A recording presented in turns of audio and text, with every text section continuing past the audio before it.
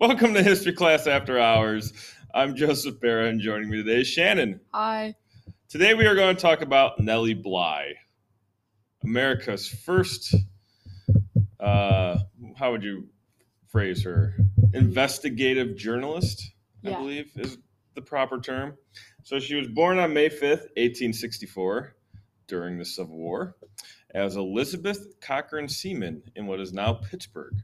Her father, Michael Cochran, owned Cochran Mills. He would be married twice and have 15 children. Nellie would be the 13th daughter. Man, he's got a lot of daughters. I didn't put that together.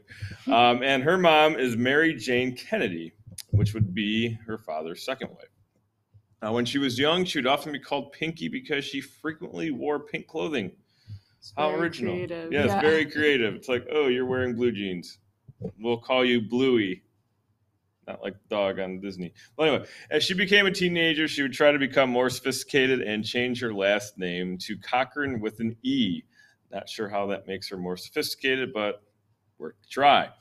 She then goes to Indiana Normal School in 1879, which is ironically not in Indiana, but in Pennsylvania. And her first public writing came in response to an article in the local newspaper that was called "What Are Girls Good For?"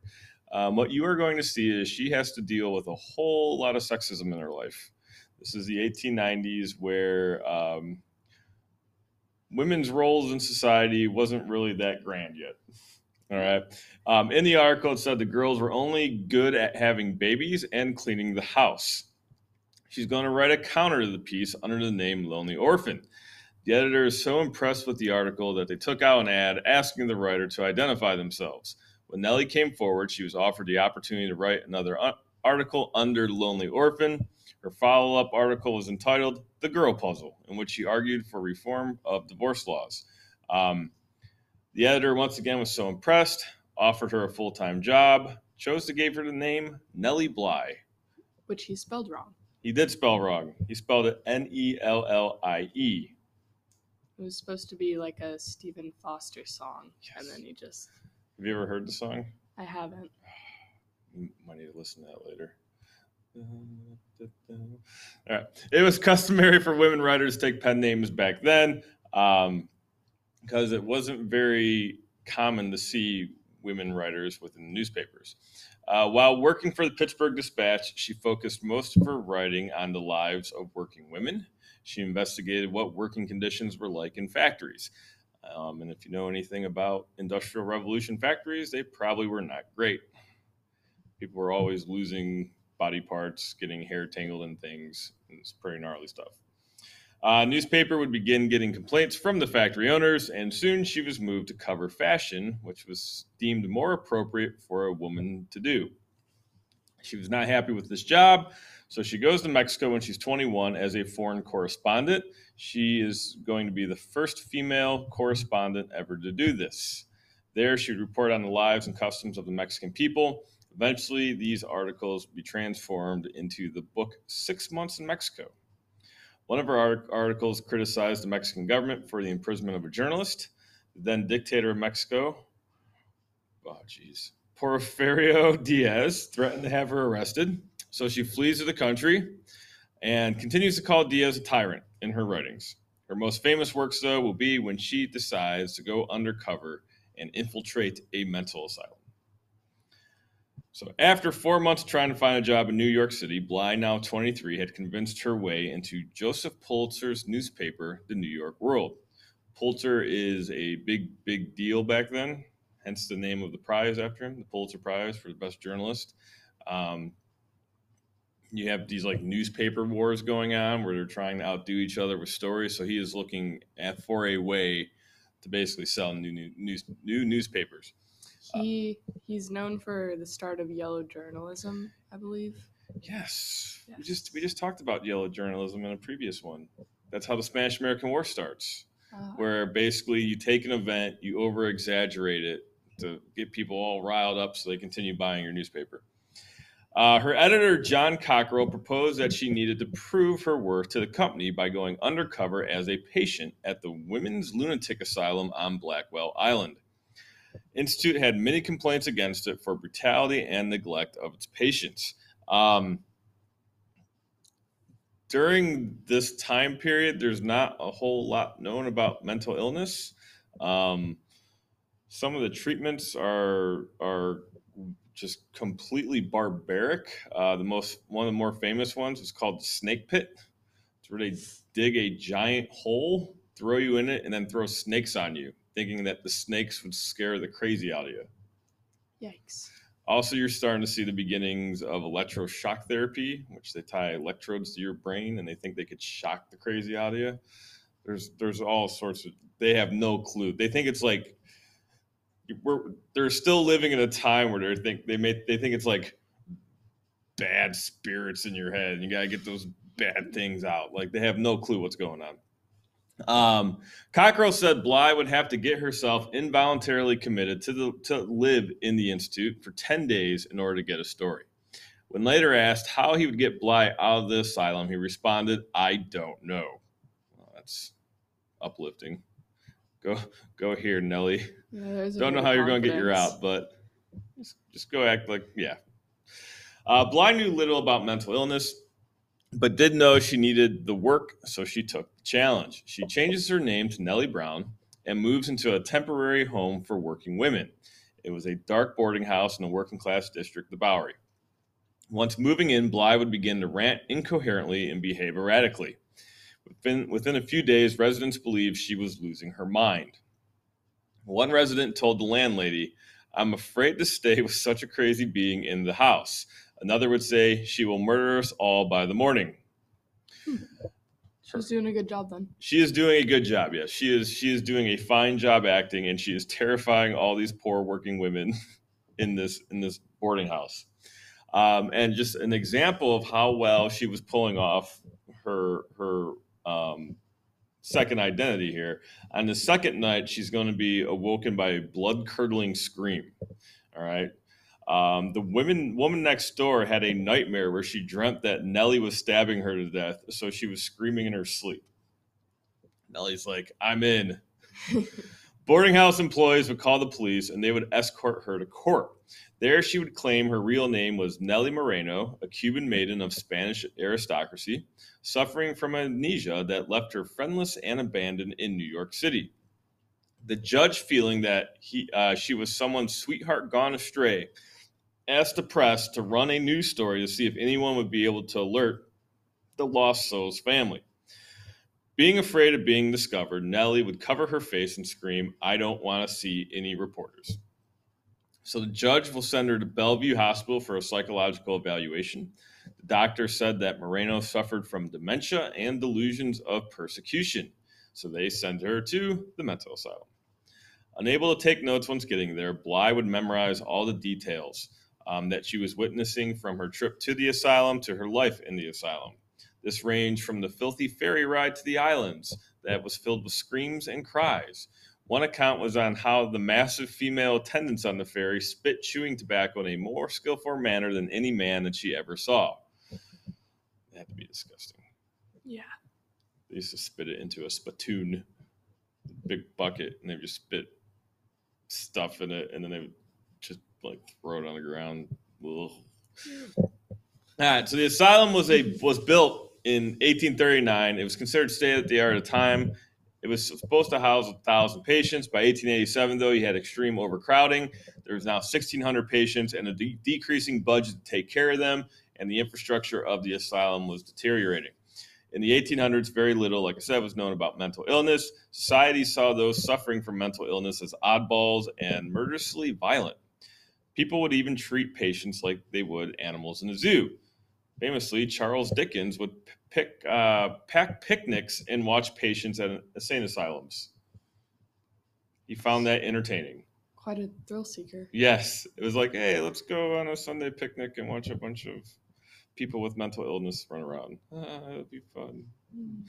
New York Times would even write about the asylum's crazy person of the week. So they would send someone to the asylum and be like, "Oh, this is the craziest person we've seen this week. Congratulations, there's now a newspaper article on you." You win. She would soon find that the conditions in the asylum were horrid. Food was rancid, water was disgusting, patients were force-fed. The whole place was a fire hazard, and many patients were tied down to beds. She would write, witchy, vicious nurses choked, beat, and harassed deluded patients. I was forced to share towels with crazy patients who had the most vile eruptions all over their faces. Now, I don't know if she's saying like by vile eruptions, like are they like screaming and all that stuff, or if they literally have like sores over their faces or have thrown up all over their faces. Probably a combination. Probably a combination of all three. Yeah. Either way, not good. She's shocked at what she was seeing. She dropped the act and tried to act sane. She would then write, the more sanely I talked and acted, the crazier they thought I was. Her baths consisted of 3 freezing buckets of water over her head. She wrote, my teeth chattered and my limbs were goose-fleshed and blue. The sensation I felt as if I was drowning. So it almost sounds like they're waterboarding her. And they then basically would put them into a nightgown. When she asked for a proper one, they said, we have no such things here. You're in a public institution. Don't expect anything or any kindness here, for you won't get it. The attendant then proceeded to lock her in the room. Not checking back up on her. That night, howls would ring across the asylum. She learned that the person that was screaming had died. Nurses had beaten her, pinned her in a cold bath, and then thrown her onto a bed. The ruled cause of death was convulsion.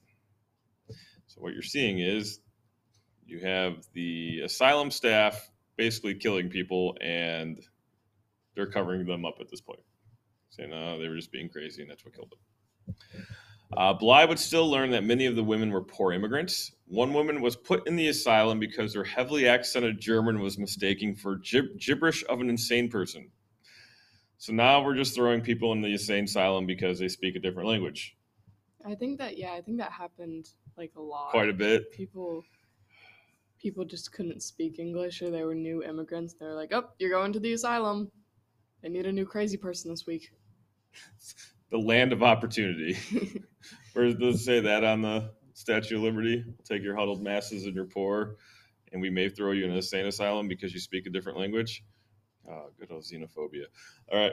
Jealous husband had a wife committed, and another woman was committed because she lost her temper at work. And they're like, oh, she must be nuts. All right. So just about all sorts of weird things could get you thrown in a mental asylum. Nellie would stroll the asylum grounds and saw patients walking 2 by 2 guarded by attendants. Nurses accompanied a line of women who were tied together by ropes. The women were cursing, yelling, singing, and praying. These were the most violent women in the asylum. Missing girls' relatives searched the asylum for them because, like I said, if you were just like having a bad day and someone like spilled water on you and you're like, oh, they'd throw you in the asylum for being crazy. Yeah, that's just, I don't know what to say about that. There'd be a lot of people in asylums these days. Yeah. So George McCain, a reporter from the Post-Dispatch, had gone looking for Nellie Moreno to write a follow-up story. McCain had talked his way onto the island, claiming he was searching for a lost relative. When Bly was brought to him, she whispered, "Don't give me away." He responded, "This is not the woman I came in search of." After 10 days in the asylum, Cockrell kept his word and sent an attorney, Peter Henricks, to spring her. Bly would quickly begin writing her piece. On October 9th, 1887, her first article was titled Behind Asylum Walls. 2 weeks later, she would release Inside the Madhouse. She would write, born silly, Urene Little Page was a 33-year-old woman who claimed she was 18 and would grow hysterically if contradicted. Nurses would slap her face and knock her head, causing Urene to cry more, so they choked her and then dragged her into the closet. The insane asylum on Blackwell's Island is a human rat trap. It's easy to get in, but once there, it's impossible to get out. Both editions are going to quickly sell out. And her reporting is going to present shocking content and substantive allegations against Asylum. She's later going to testify in front of a grand jury that the island's barred windows and locked doors were disasters in waiting. Tyrannical nurses choked, beat, and harassed patients. Food was rotten, utensils non-existent. Patient upon patient used the same murky bathwater. The asylum washed patient uniforms monthly. Patients are injected with so much morphine and chloroform that they are made crazy. In response, Dr. Charles Simmons, the head of the city's charities and corrections board, invited the mayor to inspect the asylum. Because of Bly's reports, the conditions of the asylum were made substantially better. They got rid of incompetent workers, and they increased the budget by $1 million, which in 1890 was quite a bit of money. For her reporting, she was hired to be a staff writer, earning $12 a day, and she's going to quickly become a star. For the next 2 years, she'd continue her investigative reporting. She went incognito as a maid to expose crooked employment agencies. She researched illicit trade in children, where she bought a baby for $10. Hmm. So I guess people back in the 1890s were just selling their babies. Yeah, I guess so. There was a black market on babies. Babies. That's weird. She even posed as a thief so she could get arrested and investigate how women were treated in jails. But once she got there, the guards recognized who she was and treated her very, very nicely, unlike how they were probably treating everybody else. All right. So eventually, though, she kind of burns out. She kind of got tired of doing undercover work. So she'd moved to what was called stunts. These were just once again, it was like people doing crazy things, them writing about it, and trying to sell more newspapers. So it'd be like, look at this person. They are jumping off a cliff into the ocean. Woo! All right. So in 1873, Jules Verne had written the classic bestseller Around the World in 80 Days. Bly was fascinated by the book and pitched the idea of circumnavigating the globe faster than 80 days. She basically was racing the fictional character in the book. Her editors, though, wanted a man to go instead. They explained, how could a woman travel the globe unaccompanied? And also, they had concerns that she would pack too much luggage and would defeat herself in the process. But this is Nellie we're talking about. Yeah, she ain't going to take this. She says, fine. Start the man. I'll start the same day for another newspaper and beat him. The world caved and allowed Bly to start the journey. After a years of planning and going with about 200 pounds of British currency, Bly would arrive in Hoboken, New Jersey, board the Hamburg Line steamship Augusta Victoria. It was November 14th, 1889, and she would start her 24,899-mile journey as a vacation. Her journey will take her to London, then to the Mediterranean, then to Egypt, then through the Suez Canal to Sri Lanka, on to Singapore, Hong Kong, Japan, on a boat for a long ride to San Francisco, and then a train back to the East Coast. The paper is going to promote the journey by creating an illustrated game and a pool guessing details of her arrivals. And I guess if you were like guessing the stuff right, they'd give you like a prize. Bly would travel by whatever means necessary. She went from luxury liner. She even rode a burro at one point, rode rickshaw, and then even a horse. She powered through monsoons, a smallpox scare, and a 5-day delay in Sri Lanka.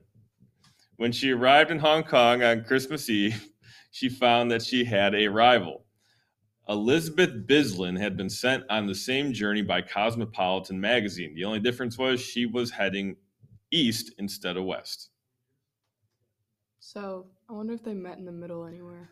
If they like just randomly crossed paths Yeah. at some point. Yeah. Hey. That would be like, hey, how's it going? Great. And they have like no clue what the other person's doing. Yeah. Kind of funny.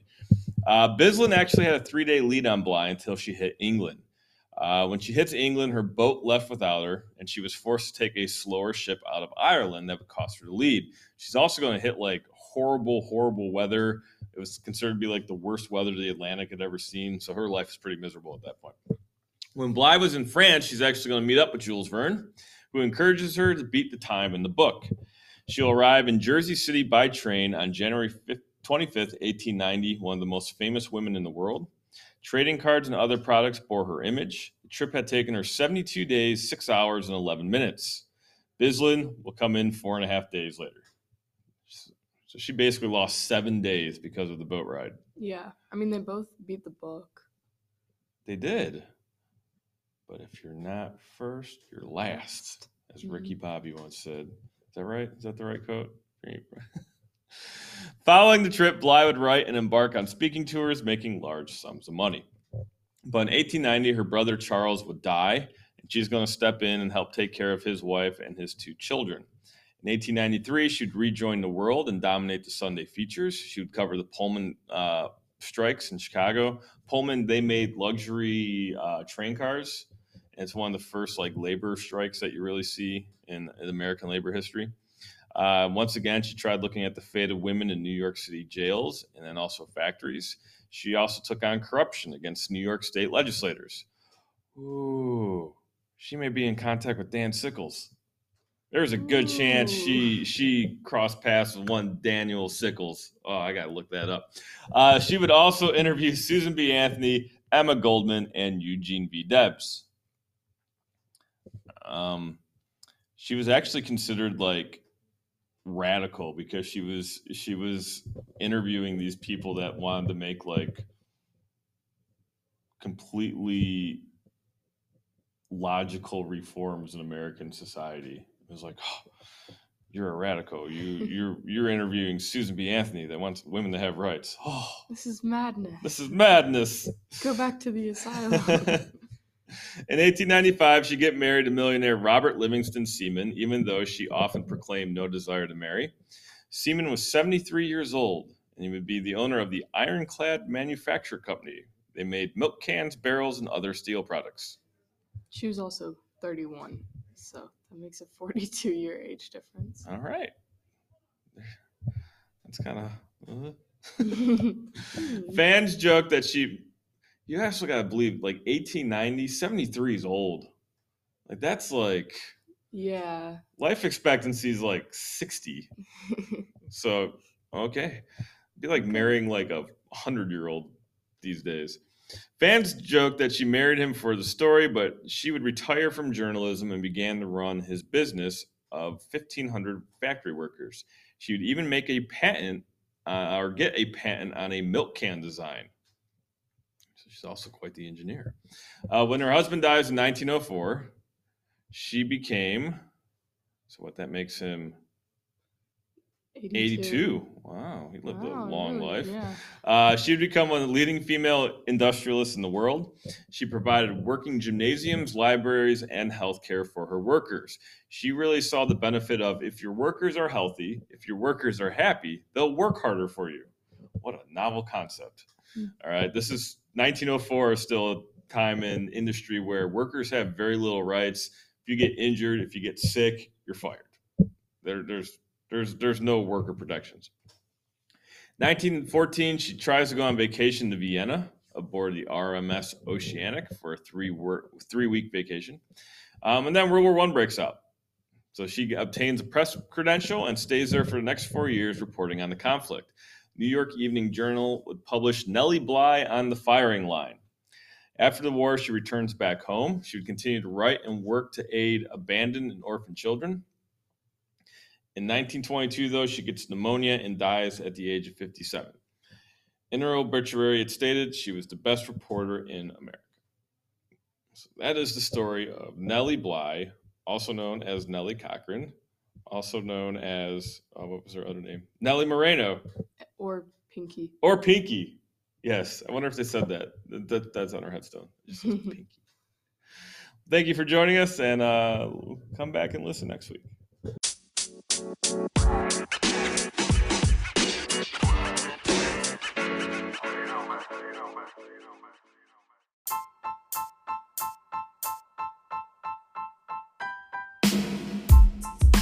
Thank you for tuning in to History Class After Hours, the show where we talk about the things your history teachers didn't have time to teach you. If you wanted to stay updated on upcoming events for the History Club, please visit www.starsmillhistoryc.wixsite.com/2020. If you liked this episode, please share it with your friends and subscribe to our channel on iTunes Podcasts, Spotify, or wherever you're listening. Be on the lookout for new episodes, and we'll be posting every week. Until next time, stay curious.